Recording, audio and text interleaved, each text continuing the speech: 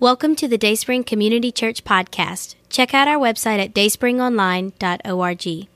And now, Dr. Matt Friedemann. If you turn in that gospel this morning, well, let's go to 1 Corinthians. It's the Apostle Paul talking about the resurrection. 1 Corinthians chapter 15, verse 3.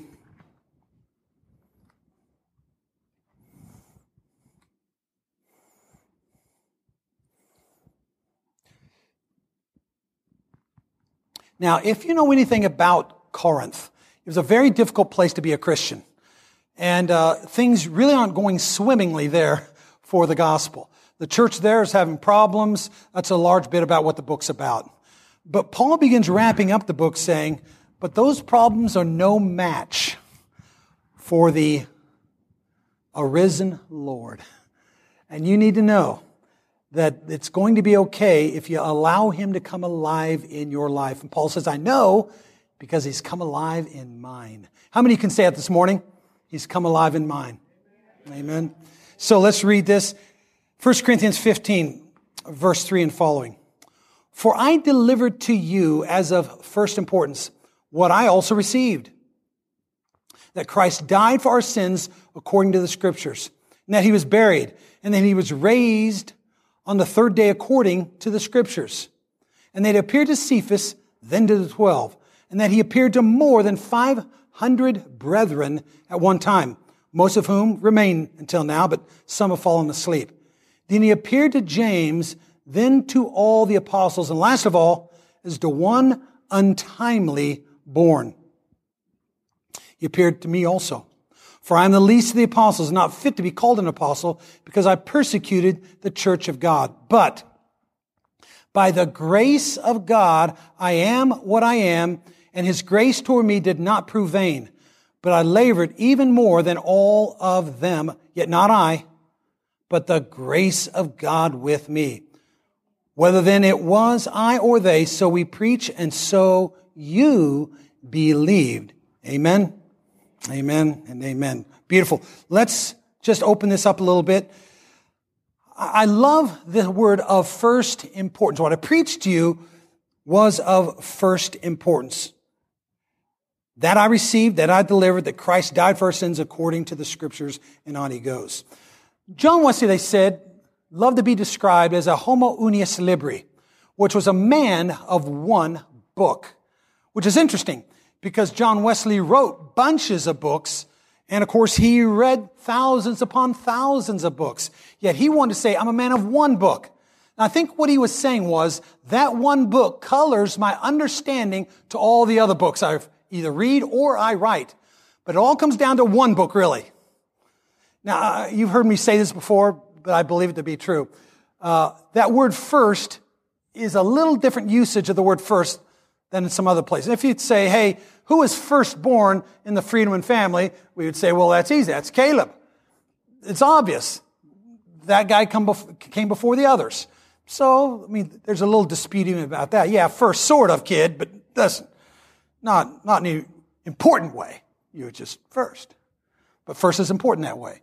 But if you remember back there in Matthew 6, it said, seek ye first the kingdom of God. Remember that? And I looked that word up one day and had 13 volumes of a Greek dictionary, and every word in the New Testament has a little article on it. And sometimes the article's huge, sometimes smaller. This was a bit of a small article. But I looked up the word proton, and I was about ready to slam the thing shut because it didn't say anything that I wanted it to say, and I didn't know what I wanted it to say, but it seemed to be crying out to me, hey, dummy, you're looking up for a unique message here. There's no unique message. It means first. I'm disgusted. I'm about ready to put it away. But I look at the very last paragraph, and there it was. I couldn't believe it. It says, everywhere else in the New Testament, it seems like the word first means first, except here. And it says here, it could only be understood as to mean, seek ye only the kingdom of God. Another way to look at it, said the guy that was writing the article, said, it means above all, which means this first is above everything else, which means it colors everything else. Always kind of viewed it like an outline. Roman numeral number 1, kingdom of God. God and His kingdom. A, job. B, family. C, future. D, the Gonzaga Zags, or whatever. I mean, you just put down all the important things beneath that thing. But here's the point. All those things serve the kingdom, and there is no Roman numeral number 2. There's only one thing that colors all other things. I think that's exactly the way this is supposed to be meant too. First importance means the death and the resurrection of Jesus Christ and His appearing to you and changing your life so that now you labor for the gospel. That's the thing that covers everything else in your life. And so get excited about it. That's what the resurrection means, is now it turns on, it ignites every other thing in your life. And I love this. According to the scripture, twice, the death and resurrection wasn't just an event, but it was an episode arising out of Torah. Torah being the first 5 books of the Bible, the law, Genesis, Exodus, Leviticus, Numbers, Deuteronomy. According to the gospel arising out of Torah, out of the poetry, out of the prophets of the Old Testament. And it gives ultimate meaning to the rest of human history. I like the thought of first importance. And I love this. So I received, I delivered it. Remember Gunu Kumar? He's up here one day and he said, I even remember where he was standing when he said it. It was about right here. I remember dumb things like this. Gunu Kumar standing right here and he says, he says, I'm a postman. You all know what a postman is, right? He says, I'm a postman. That which I receive, I just give it away. I receive it, I give it. I receive it, I give it. Billy and I were in discipleship group this week and it reminded me of an episode that happened in the prisons I totally forgot about. I'm trying to sometimes relate, and all the prisoners know you can't relate. You have no idea what it is to be in here. But I do my best, try, and one day it dawned on me because I'd been asking questions, I said, there's a lot of ramen noodles around here. I wonder what these ramen noodles mean. And they say basically it's currency. I mean, if you got them, you got them. You got something you can deal with. I mean, people will give some stuff up for ramen noodles. So it dawned on me, I said, if ramen noodles are like money on the outside, probably a little bit, but you're trying to get as much as you can to you. Much as you can to you. As much as you can to... But the way to treat ramen noodles is to give them away. And if you give them away, my bet is you'll end up with more ramen noodles by the end of the week than you had at the beginning of the week. Try it. I'm going to come back and ask you to try it. And Billy actually said one of the guys tried it. Was it somebody you knew or you or what? Who was that? No, we just tried it. Somebody tried it and said, it works. You can't give them away fast enough. You've got the currency of the prison and you're giving it away, and guess what? God's not going. You can't outgive God. Isn't that what they say? Isn't that what we say at tithe sermons? Please tithe, because you can't outgive God. Well, it ends up to be true. And when you've got the gospel, that which you received, you just give it away. And when you give it away, you find yourself more blessed by giving away the gospel than anything you might imagine. I guarantee you, the happiest people in this room right now are the people that gave the gospel away the most this week. And I don't know who those people are, but did you see how many people said yes to Jesus Christ out the penal farm this week? Someone led them to Christ. A group of people out there were in the units, were in the preaching service, and people were saying yes to Jesus. That's not the only people that said yes to Jesus this week, but it's pretty cool. If you've got the gospel, do not keep it for yourself. You need to let loose of it. And then watch blessedness come your way like you never imagined it could. So, first thing here is of first importance. Next thing here is simply this. Christ was buried and He was raised. Verse 4 says this. He was buried, He was raised on the third day according to the Scriptures. Now, I don't usually do what I'm about ready to do, but I thought this was so good. I just wanted to make sure you were exposed to it today. N.T. Wright is a great scholar out there today, and everybody seems to be listening to him. And I think they should. He's that good. He says, the resurrection makes Christianity the most irritating religion on the face of the earth. The reason is that because now people understand they've got to do something with it.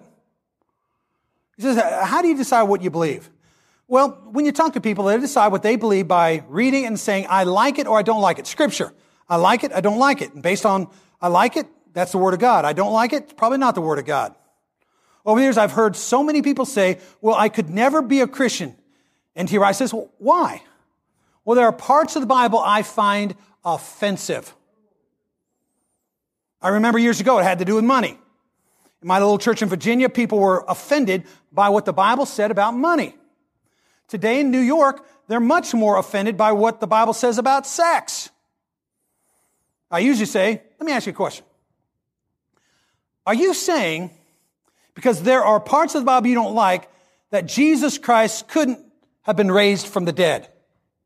They said, well, no, I don't think I'm saying that. I said, well, every part of the Bible is important, but would you please put the ethical teaching aside for a minute? And here's the point. If Jesus was raised from the dead, you're going to have to deal with everything in the Bible. If Jesus wasn't raised from the dead, I don't know why you're vexing yourself over that. But the fact of the matter is, Paul was more offended by Christianity than you. He was killing Christians. And by the way, he says we don't advise that. But he was killing Christians, but when he realized Jesus had been raised from the dead, it didn't matter what offended him anymore. Stop being offended by Scripture. You need to receive it, adjust your life, and be holy as this holy God is holy. The resurrection is a paradigm-shattering historical event. If it happened, then this is true. You might be offended by it, but who cares? Accept it, receive it, change your life, and be holy as this Bible says He is holy. Amen? Then this. He appeared. It says He appeared to Cephas, to the 12, to the 500, to James, to all the apostles. And then He says, He appeared to me. Now, I looked it up in the Greek, and same thing in Greek. Appear means appear. Sometimes you don't get a whole lot out of the Greek. But I looked it up in the English, and I like this. To allow oneself to be seen. I like that. Jesus allowed Himself to be seen. Now, I often wax eloquent about Lucy and Aslan. But there are these books, the Chronicles of Narnia. They're books for kids, but adults, if you haven't read them yet, you need to get up to speed and read these books, the Chronicles of Narnia. And there's a book called Prince Caspian, and there's about 7 books or so in the Chronicles. There's a book about Prince Caspian. And time, as it goes between this world and Narnia, is different. For instance, you can leave Narnia for a while, and when you go back, hundreds and hundreds of years have passed. Only a year in your life, but 1,400 years, and that's what happened this time. They're back in Narnia. Lucy and the gang, her sister and her 2 brothers, and there is now a dwarf that's with them. And so they're looking for Prince Caspian in this book. Now, Aslan has already appeared to Lucy and said, come with me. And she takes it back to the group, and the group talks her out of it. And so they're following Peter. Peter's supposed to know what he's doing. Peter's the oldest. But Peter's been gone from this land for 1,400 years. So things have changed. The landscape is different. He's getting loster and loster, and the group is getting loster and loster with him. And finally, Aslan comes back again. No one can see him, only Lucy. But she sees the Messiah figure, Aslan. And he seems to signal, come on, follow me, follow me. And there are 4 different reactions to her statement. Number 1, the dwarf doesn't believe there really is an Aslan. We got people like that today, don't we? Number 2, Peter, the oldest, wonders why Aslan wouldn't have made himself visible to him. He's the oldest. Why didn't he appear to me? That's the Pharisees and the scribes, right? Hey, if Messiah came, you'd think he'd come to us. Then there's Edmund. Edmund's got some sense to him. Edmund says, Lucy's been right before. We might want to think about listening to her. But Susan, her older sister, wonders why no one else saw him. Why only you, punk little sister?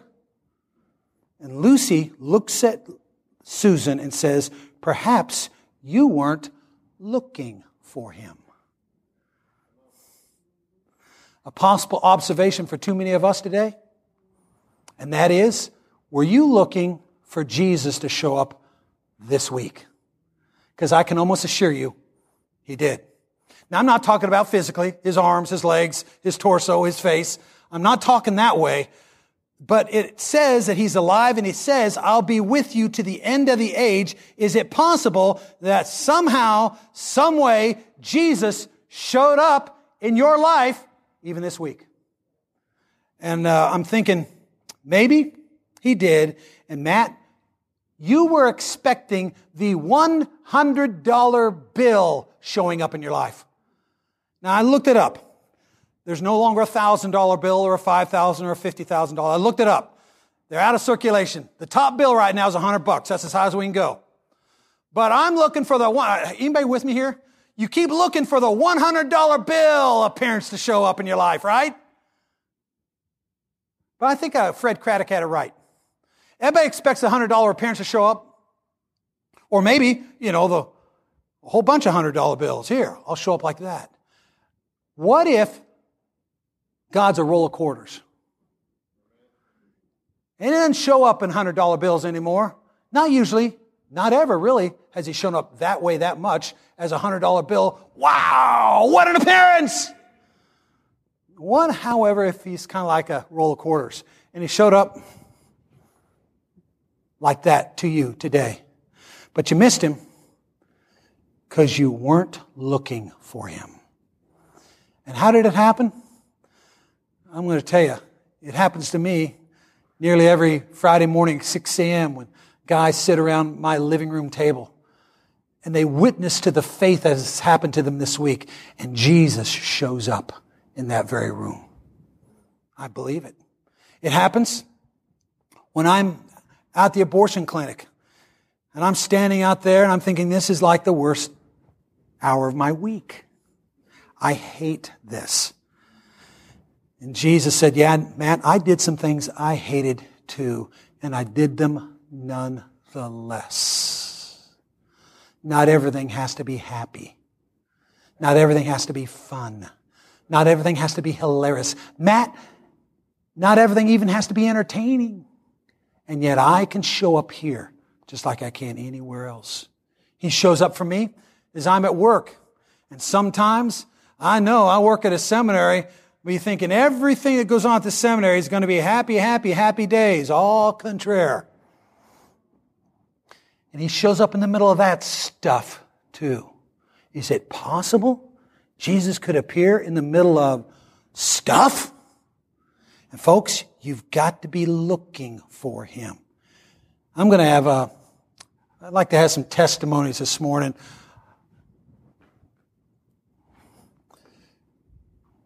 Billy, fire this thing up for me and give this to Edward. I'd like for Edward to share with us. And what they say, Edward, Methodist preacher has to be able to preach, pray, or die at any moment. Is he ready to go? Ready. So, this is the moment.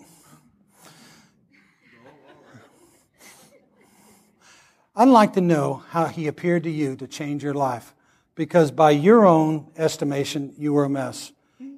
Hey, anybody here like him? I was a mess. And Jesus appeared. Jesus showed up in my life. Jesus changed my life. I'd just like you to give us a couple minutes of how do you do it. Thank you. It's on. Go, brother. Okay. Are you going to stand right there? I am going to stand right here. All right. Just wanted to know first. I'm going to, like I do Miss Dawn, I'm ready to take that mic away when it goes 2:01. Right. No, I won't. And go. No, so for me, this is perfect because Resurrection Sunday is, for me, thinking about how not necessarily how God appeared in my life, but how He reappeared. I mean, I was raised in the church, so it wasn't like I didn't know who He was. It wasn't like I was grateful. It wasn't like I read the Bible or went to church with my parents and whatnot. No, I chose to forsake that and get into fun. Fun versus joy is what I'll leave you with and what I'll theme this with. Through God being the awesome Father that He is, got me to hard learn the difference between fun and joy. See, I was out there having a lot of fun. And in that fun, then I found out, oh, by the way, you're also an addict. So deal with that. And so for me, my lowest point, because I always said, I work for my money to be an addict, so I'm a good addict. I'm not going to do anything wrong. And then I did. And then I had a consequence, few months in the county penal farm, basically. So that for me was absolutely the lowest point, because I was sort of like, well, that's something I've never had to deal with and never will. But I did. See, it's life, an addict's life is always about what ifs and when. You have to be able to know that you can always fall lower until you finally give that up and surrender to God. So for me, God showed up as taking me back as a prodigal son. He showed up and said, now that you are ready to totally surrender to me, this is what joy is. You've had your fun. Let me show you what joy is. Joy is everlasting. Fun is very temporal. Fun is temporary. Fun is nothing. But joy is going to last forever. So he showed up in every single possible way in just being able to now live a life, have a rich work life in which I can share the gospel with the people I work with and the members that come into contact with me, to be able to be here right now in front of all of you, to be around like-minded people, but also to bring that message to people who aren't necessarily like-minded, but who are just ready for that. They're just ready, because they too are into fun instead of joy. So for me, God has appeared in every way. Good job, Aaron. But I want you to hear that. And what you just heard was God appeared to me, reappeared to me, and He set me free, and so I can share it. So I can tell other people. And I do it at my work. He's with us out at the penal farm. He's here regular basis, sharing the message with anybody who will hear. Y'all, we're saved not just to get our hides into heaven, but to drag as many other people along with us as we possibly can. For the glory of God, you live to make other people alive. Yeah, it takes the grace of God. Yes, it takes the resurrection within you, but that's why you were sent, to make disciples. He says, I'll be with you always. I want you to know this appearance thing is huge, because He will appear to you not just in ways salvation-wise. He will appear to you in all kinds of ways. This is what I want to know. The 500. It says He appeared to 500. I'm thinking, wow. But there was only 120 at Pentecost. What happened to the 380? Y'all, it's not enough that He appears to you. You have got to allow that appearance to be consequential. You got to be willing to say to the Spirit, take over. Just a moment ago, we prayed a prayer of salvation for a young man down here at this altar. And I said, it's one thing to say, be my Savior. It's another thing altogether to say, be my Lord. Take my life. Direct every part of my life for your kingdom and for your glory. I just want to know, don't be one of the 380 so-called. I'm using them metaphorically for this morning for those that said, we saw Him, but it wasn't consequential enough for us to go to Jerusalem and be filled with the Spirit by Him. Y'all, go on. If He's appeared to you, He's appeared to you for a reason. Go on. Go on to Jerusalem. Get filled with the Spirit. Then go to the other ends. That's His life for you. Now, this is what it says, verse 8. He appeared to me also, says Paul. Listen, He appeared to Cephas, He appeared to the 12, appeared to many others, appeared to the 500, and He appeared to me also. For I'm the least of the apostles, not fit to be called an apostle, because I persecuted the church of God. He killed Christians. But by the grace of God, I am what I am. And His grace toward me did not prove vain, but I labored even more than all of them, yet not I, but the grace of God within me. Y'all, grace of God for you does not mean chill pill. It's never meant chill pill. Great, let me just rest in God now and wait for heaven. Stop it. Heaven's going to be you getting up off your duff and going and letting other people know what Jesus has done in your life. Paul labored hard to destroy Christianity. Now grace has set his heart to work at least as hard to build Christianity. And boy, did he ever. I looked up a Psychology Today article. A guy named Dr. Lawrence Stabile says this: if you're serving people you do not enjoy being with, well, think about this, your job. Think about your job right now. All right. Do I serve people I don't enjoy being with and I don't get paid for it? You're in a state of insanity, he says. And a lot of us have been right there. Almost always we live in an insane state if that's what it is. You work for someone you don't enjoy and you're not getting paid for it. It's the second category. If you are serving people you enjoy being with but not getting paid for it, that's give back. It's not a bad place to be. But he says, if you're serving people you do not enjoy being with, but you are getting paid, that's work.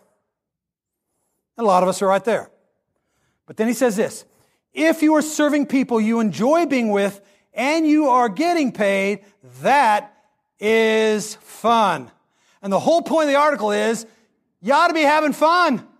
Figure out how you can work with people you enjoy being with and getting paid to do it. Now, honestly, if that's fun, I'm living the fun life. Pretty much. Yeah, they can be irritating sometimes, but on the whole, pretty fun group. Both here at the church, both at the seminary. Pretty fun group.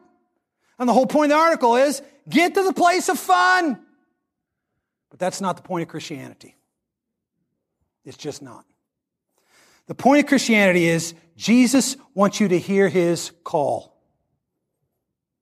And then because of that call, you're about ready to work within that call, and you're about ready to have the most meaningful life you ever imagined a person could have. Meaning, purpose is right there for you. Are you all willing to answer the call? And the truth is, most evangelicals today are opting for fun. But have you seen what's just happened to the church? It's been in every newspaper. It's been all over the radio, all over TV. We are at our lowest ebb ever. Fewer people going to church today in America than ever before, by actually a long ways, particularly compared with 20 years ago. And some of you are saying, well, that's COVID. No, it's not. It's America. And this decade, we've got to make a choice. Are we willing to say, let's opt for fun and the chill pill, because I'm going to heaven, and if the whole world goes to hell, at least I've got that. Or you can say, no, God's call on my life is like Paul's life. Doesn't matter if Paul found it offensive or not. Doesn't matter if he finds it easy or not. Doesn't matter if they stone him and leave him for dead outside the city walls. It doesn't matter. I'm going to rise up and do what Jesus wants me to do. Because I know the life of abundance, Edward, is right there. I know that's His will for my life. And I know that's where I'm going to be the most fulfilled. Now, the last thing here is this. So we preach and so you believed. I'm going to tell you, the word vanity is over this plane. Vain, vain, vain, vain. In the paragraph right before the pericope we read and right after the paragraph we read, the word vain comes up 4 or 5 times. You can have an empty, vain life, or you can have a fruitful life. Which one do you want? If you want fun, then embrace the word vain. If you want call, if you want resurrection, if you want power, if you want Jesus, then embrace the word, I preached and so you believed. And that's what's going to happen with your life. Hey, Billy's going to come for us right now. This morning, he shared his testimony out at our service. I told him to go ahead and whop that thing down to 3 minutes. Edward, let's see if he can do it. And just give it to us, because I love the way he kind of sized up the Easter story, but I also love his story. That's what I want to hear most this morning, is how Jesus changed his life. Billy, thank you. I asked a question this morning. I said, what's the first thing that comes to mind when you think about resurrection or Resurrection Day? And I had 3 pretty good answers, and Mary said light. And I was just kind of pondering on that. I was like, that's true, because today, over 2,000 years ago, God rose from the dead, and in the darkness that we were in, the darkness that we were stuck in bondage to, we don't have to walk in that darkness anymore. His light came, and anywhere there's light, darkness has to leave. And so we thank God for that. But this is what I always think about whenever I think about Easter. I think about it as being one of the most ha-ha moments in history. Ha-ha because what the devil meant for evil, God meant for good. And I was thinking, kind of pondering on Psalms 18, which is also 2 Samuel 22. I was thinking about David, his psalm that he wrote right there. And why it's relevant is because we believe that this psalm was a psalm that he wrote when he finally landed on the throne. If you can remember in history, as he was a kid, he sent the prophet to look at the high priest to look at all of his brothers, and they're like, I want David. And so David was anointed king even as a little kid, but he wasn't put on the throne then. And so probably most of his life he had to wonder, is God really mean what he says? Is God going to do what he promised he would do? When am I going to take the throne? And he saw that many years later, after hiding in caves, after running from Saul. If y'all remember, Saul's trying to kill him. He finally lands on the throne, and then we believe that he writes this psalm, and I'm just going to hit a few high points on it. He speaks over and over. He praises God. He starts the psalm with praising God. He ends the psalm with praising God. He talks about the deliverance of God twice. And in the middle, in verse 20, he says, He also brought me out into a broad place, and He delivered me because He delighted in me. How many of y'all know that God's delighted in you? The Bible says He knows how many hairs are on your head. He knew you while you were in your mother's womb. Before the foundations of the earth were even laid, He loved you and He knew you. And He came so that He could set you in a broad place and set your feet upon a rock. I think, in my own testimony, what He thought with Jesus when Jesus was on that cross, He thought, mission accomplished. I have succeeded in destroying the seed. The seed that was going to crush my head, I crushed His head. That's what He thought. And God the whole time was sitting back, laughing. He was getting the last laugh, saying, ha ha, no, because what you meant for evil was what I meant for good. The bondage that Jesus was in, the suffering that He endured, was all for the good of everybody else. All the people that God is raising up for this new kingdom, which is going to be Satan stomping type of people, the people that this church that goes inside the prisons, and we show up and show out because we bring the love of God, Christ in there, Satan hates it. And so while he's thinking mission accomplished, in the end of the day, and personally in my own life, he was probably thinking the same thing. He was thinking, I have him in prison, facing a life sentence with hepatitis C. He's going to die in here. His son's gone. His family's going to forget about him. Mission accomplished. And God said, no. At this point of suffering is where I'm going to show up, is where my strength is going to be made perfect in Billy's weaknesses. And so God started to restore in me immediately whenever I was in that prison cell, and He started to restore everything that the devil had taken away from me. So while He thought mission accomplished, God said, no, mission accomplished. And He thinks the same thing on this Easter, and we get to remember it every day. When Satan thought he was having the last laugh, the ha-ha, God said, no, mission accomplished. It is finished. Well, I thank y'all. Let's pray. Lord, we thank You for Your deliverance. We thank You for Your strength.